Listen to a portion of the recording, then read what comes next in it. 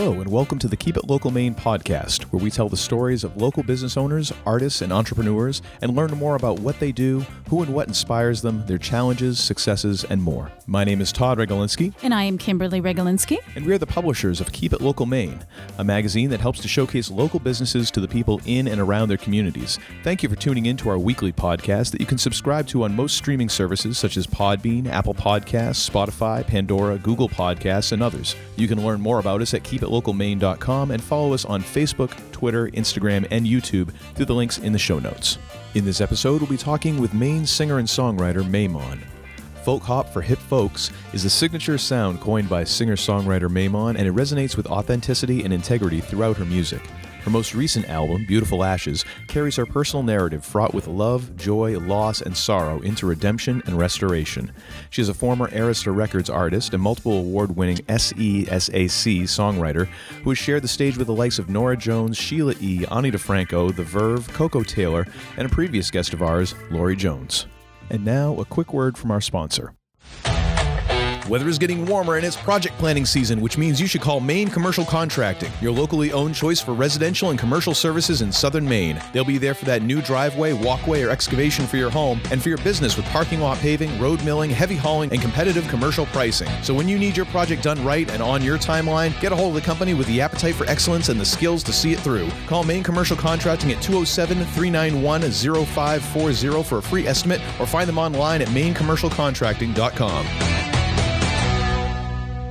Welcome to the show, Mehuman. We're so glad to have you here today. Thanks for being with us.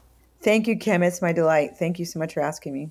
This is so great. I can't wait to hear more about just what you're doing. So can you tell us, when did you first discover music, and who were really some of those earlier influences in songwriting for you? Oh, that's a great question. I kind of didn't really get to discover it. My entire family is musical, and I'm the eighth of nine.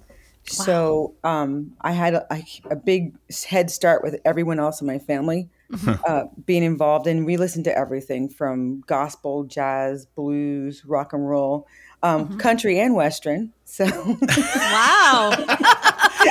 I like the Blues Brothers reference. Thank you.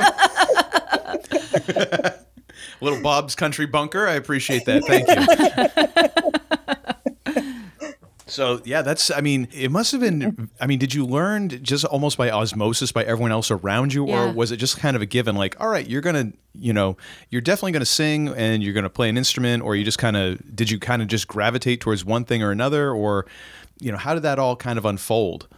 Yeah, that's another good question. So we all had to take piano lessons. That was a given. Mm-hmm. My mother loved the piano, and really it was important to her that we all played. And my dad played a little guitar and loved to sing. He had a big country giant voice, but it wasn't his biggest forte as a pastor. He was more of a speaker. Mm-hmm. And so for me, actually, I was like Froggy. I was the kid who had no tone, completely tone deaf. Some arguably may say that hasn't changed much, but I had to really work hard in terms of songwriting. So my spot in the family was to be the songwriter from an early age. That's interesting, because I when I think more about it, the times that I have tried to venture into songwriting, I'm kind of realizing I'm a little bit in the same boat. Like, I don't have perfect pitch. I don't even feel like I have approximate pitch. Like, some people can be like, well, I think it's about this, and they can just pick it out of the air. And I'm like, you know what? That's very aggravating. Please don't do that in front of me again. But I can, through kind of working through it, I feel like I can kind of stack things on top of each other until it means something that someone else might find, interesting enough to work on. So it's kind of interesting that would be kind of where it feels like that's where you were at, as in terms of a songwriter. Absolutely, yeah. I had an older sister who was an opera singer, another older sister who was on Broadway and touring with other people, and I had all these extraordinary head starter people, and so it seems like the deck was a little stacked for me, and I was like, maybe I'll just write music. So I shied away from actual singing until I was like in college. I was really kind of like freaked out about it a little bit. Well, I could see that. Opera singers are no joke. That is an athletic endeavor to be an opera singer. I can see where that would be a little intimidating. And no pressure. Everyone else plays an instrument and sings, what do you do? Yikes. And well, too. And that was the thing. They were way more disciplined than me. And so the thing that came natural, though, and I guess easiest, was songwriting. So I kind of path of least resistance. Yeah. Nice. So when you do, just out of curiosity, because I didn't realize that you played piano, do you do any composition now using piano, or is it pretty much all guitar driven when you go to write a song? I try to work out voicings on piano. And I actually hear, interesting enough, I guess, I start with rhythms first, because I also was a dancer too. So everything was words and rhythm for me. And then I would find out voicings on piano. And my actual first instrument that I had to play, which I did not want to play, was the viola. So that's where I learned to read music reading for viola. And later in life, as a gift to myself, I started studying the cello a few years back. So I try to write on whatever's in my hand these days. And recently, I'm trying to figure out the harmonica. That's what my next thing is, trying to figure out the harmonica. I don't know why. It just seems like it would be fun. Yeah, it's always interesting learning a new instrument, because it really does, it changes, at least I feel it if you're really paying attention, it changes your view of music. It opens up new doors. Yeah, absolutely. And for me too, it's like another voice. So I like to write for human voices. And so with instruments, it has a similar effect where, depending on what I'm fooling around with, it'll stimulate a different way of writing. So it's always about writing for me. Interesting. Yeah.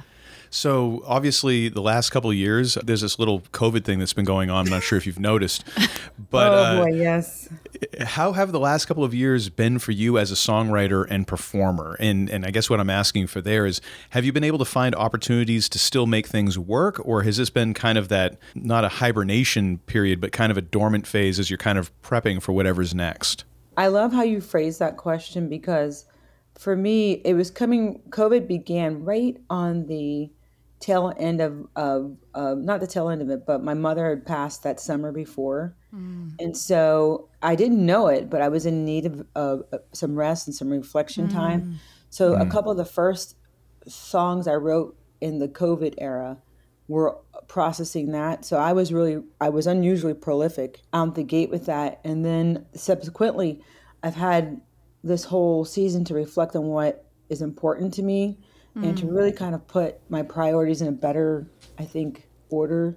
It's not perfect yet, but it's slowly getting to even more clarity. So there were so many silver linings to it, as far as just really figuring out what is important to me and what I want to be known for. I've been really focused on, well, you got to die from something, but what do you want to live for? So that's been kind of my mantra. Yeah, that's good. And so for you, I mean, where are you in that process? Like, where do you kind of like, okay, this is kind of what I'm aiming at, or this is what I'm leaning towards? Yeah. So I have every day, this is a reflection I get, is love God and love people. And so I try to filter each step of that each day about, okay, how am I going to accomplish that? And some days are better than others. So musically, I thought to myself, well, when I'm not writing, I want to be supporting other writers and other artists or people who are trying to bring beauty to the world. So, and I also find that there's some selfish intent to that too. Is like when I get stuck or I'm not feeling like I want to write and I go to the work of someone else, it every single time inspires something from me. So this has kind of been a really rich time for me, because so many people have been accessible because of the stillness that has been created by this pandemic. Yeah. Yeah, for sure. It's interesting because that has been a bit of a theme as we've talked to different, musicians and especially songwriters, talking to, of course, your friend Lori Jones and also Dave Gutter and just this kind of period of like, okay, yeah, I didn't really have a choice except to be kind of still and quiet and, kind of just sit with whatever's going on. So, yeah. I'm glad you brought up Lori, because I got to spend the first 8 months spending every single week with her, talking through and working through Dark Horse as her latest release, and getting to co-produce that with Darren Elder out of the Halo Studios. And that is a perfect example of a silver lining. I couldn't be more proud for her in that record. Yeah. Which actually, now that I think about it, Halo is pretty much an old barn. So how funny is it that you have Dark Horse being made there? Yeah. How did I not think of that when we were recording that episode? It's so weird because I didn't think of that either. There's so many horse things that come up every time we talk about that record. It's really funny. I have to bring that one up too. Cool. I never thought of that until just now. Yep. So you actually had an album that came out a little bit prior to COVID, and if I'm remembering right, you recorded that at the Halo as well. That was Beautiful Ashes, correct? Yes, that's true. Originally, Beautiful Ashes was recorded at the end of 2019, but actually I think it was mastered to 2020-ish. Okay, yeah. Somewhere in the gray area there. And we started to release it and do some things with it, but then the world went mad and we were trying to figure out which way to go. And I was also processing, just the new changes with my family dynamic. And so we sat on it, and I really sat on it for longer than I intended to, until actually bringing up Lori again really inspired me to say, you know what, there's great merit in that work, and let's give it some support and see how it does. And I'm glad she encouraged me. Yeah. That's awesome. One thing I'm always a little curious about, because I'm not a music theory person. I don't know music in that way, so I get into the geeky kind of trivia and minutia because I can do that. I can do that with a computer. I don't need to know what an A flat with a minor seventh, a demolished eighth is or whatever. Oh, there are people who do, and I shake my head like they know it, but do they really need to know it? Well, there is an argument to be made there because B.B. King did very well for himself over decades, and having someone say, just play it for me. Don't tell me what the chords are. Just play it, and then I'll play along. But one thing I'm always interested in is how a song can change and evolve after it's been recorded, or even before it's recorded, then to the recording process, but then to, months, years later. Yeah. How that song can change tempo or tone or even just be completely reinvented. Do you feel like after now at least almost 2 years of Beautiful Ashes kind of being done and recorded, do you feel like when you go back to those songs now, like, oh, this one feels a little different, or I've done a little something different with this song? Every single time. That is a great insight. Because I didn't stop changing. That's just like a photograph, really, And so each record for anyone is just really a photograph. And if you're living, you keep evolving and keep learning, hopefully, and interpreting the world around you. So even when you go back to the same picture, you see new nuances, and it's faded a little. It's got some crinkles in it, or maybe someone is no longer in that picture. Yeah. So it absolutely changes every single time. It's you got to hold on loosely, like the song. Okay. There is a song, right? Hold on loosely. Yeah, who is that? I can't remember who it is. It's got to be a 70s song, right? Mm-hmm. Yeah, I'll look it up. So I have to ask, because this is just been dying to know. So birthing this album, there's so much work that goes into it. And is there a song? I've always been curious about this. Is there a song that is your favorite child that or is there a verse in a song that you came up with? You're like, yeah, that's it. Is there a particular verse or song that really stuck out to you, or just really had that powerful impact on you? From Beautiful Ashes or recently? Yeah. Okay, from Beautiful Ashes, I probably would have to say Tremble would be that song, just because it's a ballad. It's a love song, and it kind of puts all that upset and just processing that goes through the whole record. It ends in a very sweet spot musically, and also it has a cathartic part of it where it says, "Never let your feet touch the ground, never let your heart come down." So I guess I gravitate to that because when I get to play that song, I feel it as encouragement, and I feel encouraged. All right, I'm going to put you on the spot here, and we can totally edit this out. But could you sing a piece of that song? Just a piece of that you really like? I know it's putting you on the spot, and I can totally edit this out if you don't want to. Okay, me. Okay. Like, what is that? What is Before that? 7 p.m., you want me to sing? All right. Guys. I don't know why it's just so hard to keep my feet on the ground. You're in my heart. You're on my mind. Your love makes me happy.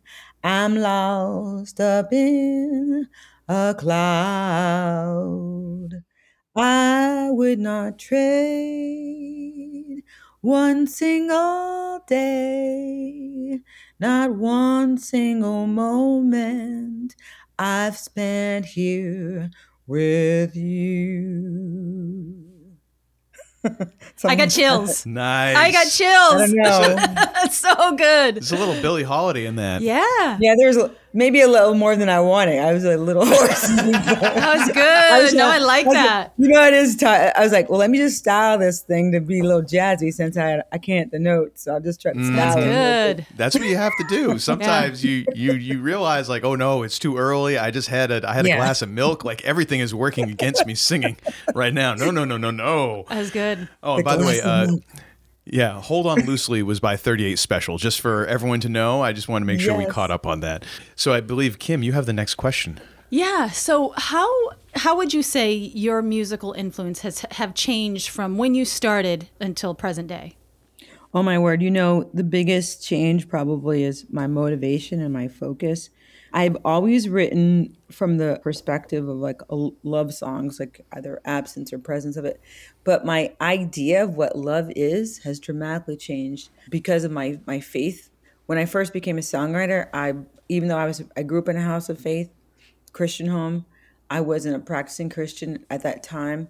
And so everything was kind of just informed by my own little spot in the world. Mm-hmm. And later as an adult, having become a follower of Jesus, I think that my perspective started to think more about how well I love myself and love others in terms of a bigger love. So that's been very complicated for me as a writer because I struggle sometimes to what am I trying to write about sometimes. Mm-hmm. So that's complicated things in a good way because it's made me have to think about my motivations and really what my intention is, what I want to communicate. And so some of those influences that you had growing up, who would you say was, as far as the musical influences that really made the biggest impact on you? Oh my word. Definitely rock and roll. Anything that was like rock and roll. And I did like jazz quite a bit, more like straight ahead jazz, but I was really, really into rock and roll and all of it, just screaming guitars and noise and ruckus and the whole thing about it, everything about it I loved. And I still do. And then I'd have to say anywhere from like Zeppelin to Bono to, that's a real big stretch right there. And Nina Simone, just all over anything that had a catharsis to it probably was really attractive to me. Mm-hmm. Yeah, you just hit on one of Kim's big musical binkies right there. She loves her some Nina Simone. Yes. She loves. Yes. Which is hilarious to me because it's like Saturday morning and you just get, feeling good cranking in the house. I'm like, what's going on? I'm not awake yet. Hang on. Favorite song. That was our wedding song. That was my husband's favorite song. We had that at our wedding. Love that. It's a phenomenal song. I mean, and an incredible artist. But sometimes it's like I need a second cup of coffee before we blast this at 11. I'm in. I just need to be a little more awake. It is for morning people. Yes. Yeah, and I don't know that I'm that. I don't know. So in addition to being a singer, musician, songwriter, producer, you're also a podcaster now. And so I'm hoping you can tell us a little bit about your podcast. And first of all, I just want to say I love the title of it, because I think every songwriter or musician has said this about 100 times at least. Yes. About somebody else's song, because you're just like, oh, yes, so good. Yes.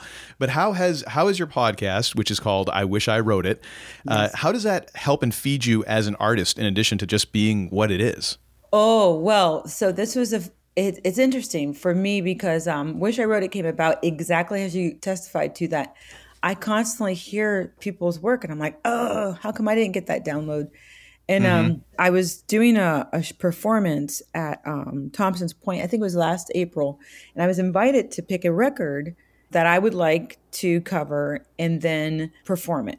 And I've always shied away from covering other people's music, especially while they're still living, because I always feel like it's perfect the way it is. But it also was a part of me that was just like, I wouldn't know what to do with it. It's not my song. So I picked that record because it was the anniversary. I think it was like the 30th anniversary or something like that of Octung Baby. I picked that as on YouTube, and I knew it was so far away from anything I did that no one could make a comparison of like, hey, you didn't get those Bono notes right, So I'm like, well, I'm not Bono. Nobody except Bono does get them right, so it's fine. So I picked someone completely opposite that I loved. And so just the process, I spent about 8 weeks every single day, all day long, playing that record, rewriting the charts, writing charts, arranging them, and working with a trio to bring it about. And I discovered so much. I read all this back history on the songs, all this kind of stuff. And music that I had loved for years, I really had no idea of all that was in those songs. And I'd always loved those songs.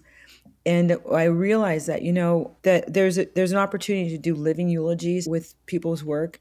And so Wish I Wrote It, the show came as a outbursting of that experience of really getting to concentrate on someone else's work, to know them as well as I would have known them if I had written them myself, in a way. So I thought to myself, wow, what better way to pay homage to a group of people that have made my life really rich and enjoyable, which are other songwriters. And first of all, love the choice of the album, because to me, Octung Baby is probably it would be in my list of like near perfect albums. I could not think of anything I would change, songs I would take off of it, anything. To me, it is beautiful just the way it is. Yeah. I also think it's interesting because there are not a lot of people who cover U2. And for good reason. The only one the one that springs to mind right off the top of my head would be, there is a beautiful cover of One from that album, done by Joe Cocker. Oh, and yes. So, but other than that, there's not a lot of people that really want to take on U2 because it's a lot of work, man. For four people, they put out a lot of layers and a lot of sound, and just trying to decipher all the different layers of edges, guitar effects, and all that. I can imagine that's daunting to get down to like, okay, what is the actual DNA of this song? Well, that was the challenge, because I had to quickly realize I had to give up on that. I had to give up. So I did all this reading, and I found out that was almost the record where they were going to break up because they just didn't know where else to go, and Ed was getting divorced, and there was different things going on, and the band was really, these boys had grown into men, and they weren't sure of their own identity, and they were in this big transformation period. And so when that record landed in my life again last year, I was in a similar place, and I realized, you know what, these songs beg me to be authentic of how they land in me. There's no way I can recreate any of this. So I spent all that time like just figuring out how I would do them, and it was a fantastic gift from them. So who are some of the people that you've had on your podcast? So I've had upcoming Amelia Wright, I've had Lori Jones, I've had David Newbold, I've had Travis Napier, I've had Nikki O'Neill recently last week, I've had Aaron Vance, I have the great Thornetta Davis tomorrow night, so excited about that. Claudia Nygaard, we're in our second season, and just been really blessed to have a lot of folks. And coming up, we have Guitar Gabby, and we have the Chapel Heart Band, and we have Chad Elliott, who just confirmed today. So a lot of artists from all over the place have been kind enough to share the work with us. That's great. That's awesome. Yeah. So I wanted to ask, what is your songwriting process like? I wish I could say, I have people who are other songwriters who are super disciplined. They get up at 5 in the morning, they spend 4 hours writing, and then they drink some coffee, and then they do the same thing. And they're super prolific, and that's wonderful. I have not arrived at that maturity as a songwriter in some sense. For me, it can often be catch as catch can, because I wear some other hats, unfortunately, or fortunately, where I have other work I have to do. So for me, my process begins with setting a pocket of time away from everything. Sometimes I take 3 or 4 months when I'm able to do that. and I will disappear, and it's basically my writing time, my retreat, and I'll spend a lot of intentional 2 or 3 months just writing, and then I have to jump back into my day job and focus on other things. And then sometimes my process is, I hear something and I'm like, everybody stop. I got to write this down.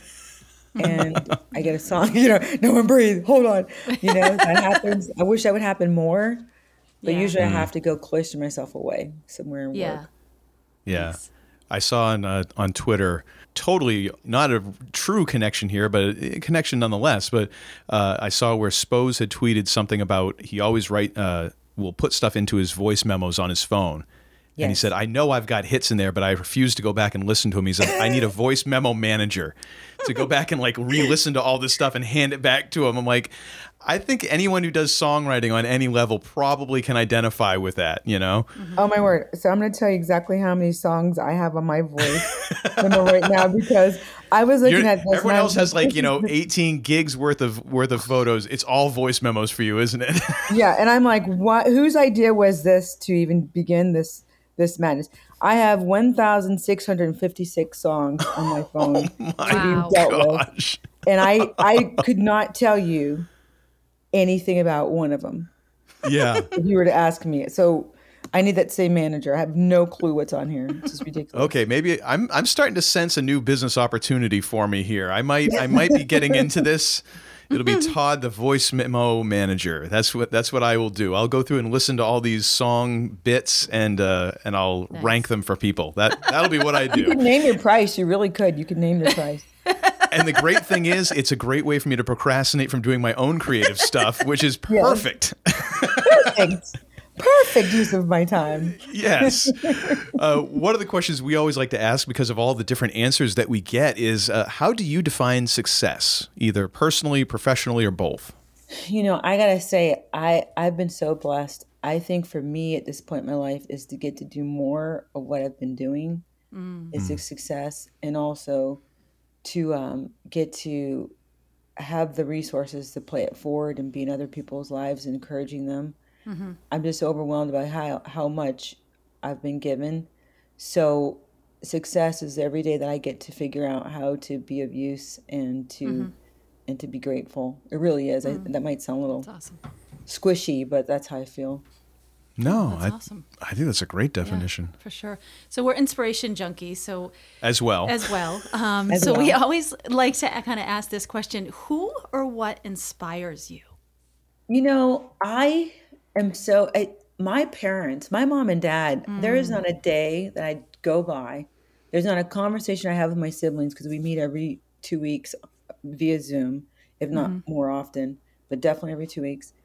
And my parents were so involved in our lives and so involved in us as individuals. They were absolutely my two number one heroes. And they also raised our family very centered in a faith perspective of right and wrong, but also of love and grace and charity and kindness. So there's not a day that goes by where I don't think of something one of them said or some wisdom or chastisement, like, what are you doing? So I'd have to say that those two people definitely are my biggest inspirations, for sure. Yeah, that's amazing. Yep. Well, Mehuman, thank you so much for taking time out of your day to talk with us. We definitely appreciate it. Congratulations on the new podcast, and we are wishing you well in 2022 here. I will make sure in the show notes I have a link to your website, social media, and the podcast as well, so that folks can listen to all that and follow you on all those different platforms. And the album, Beautiful Ashes. Yep, and album as well, which I believe is available. People buy the album. It's phenomenal. Everywhere. It's absolutely phenomenal. Yeah. Thank you. So thank you again, and we wish you nothing but success this coming year. Thank you for having me, Todd and Kim. Keep it local, everybody. Keep it local. Thank you so much. Thank you. Once again, we'd like to thank our sponsor and encourage you to check them out through the link in the show notes. And thank you again for listening.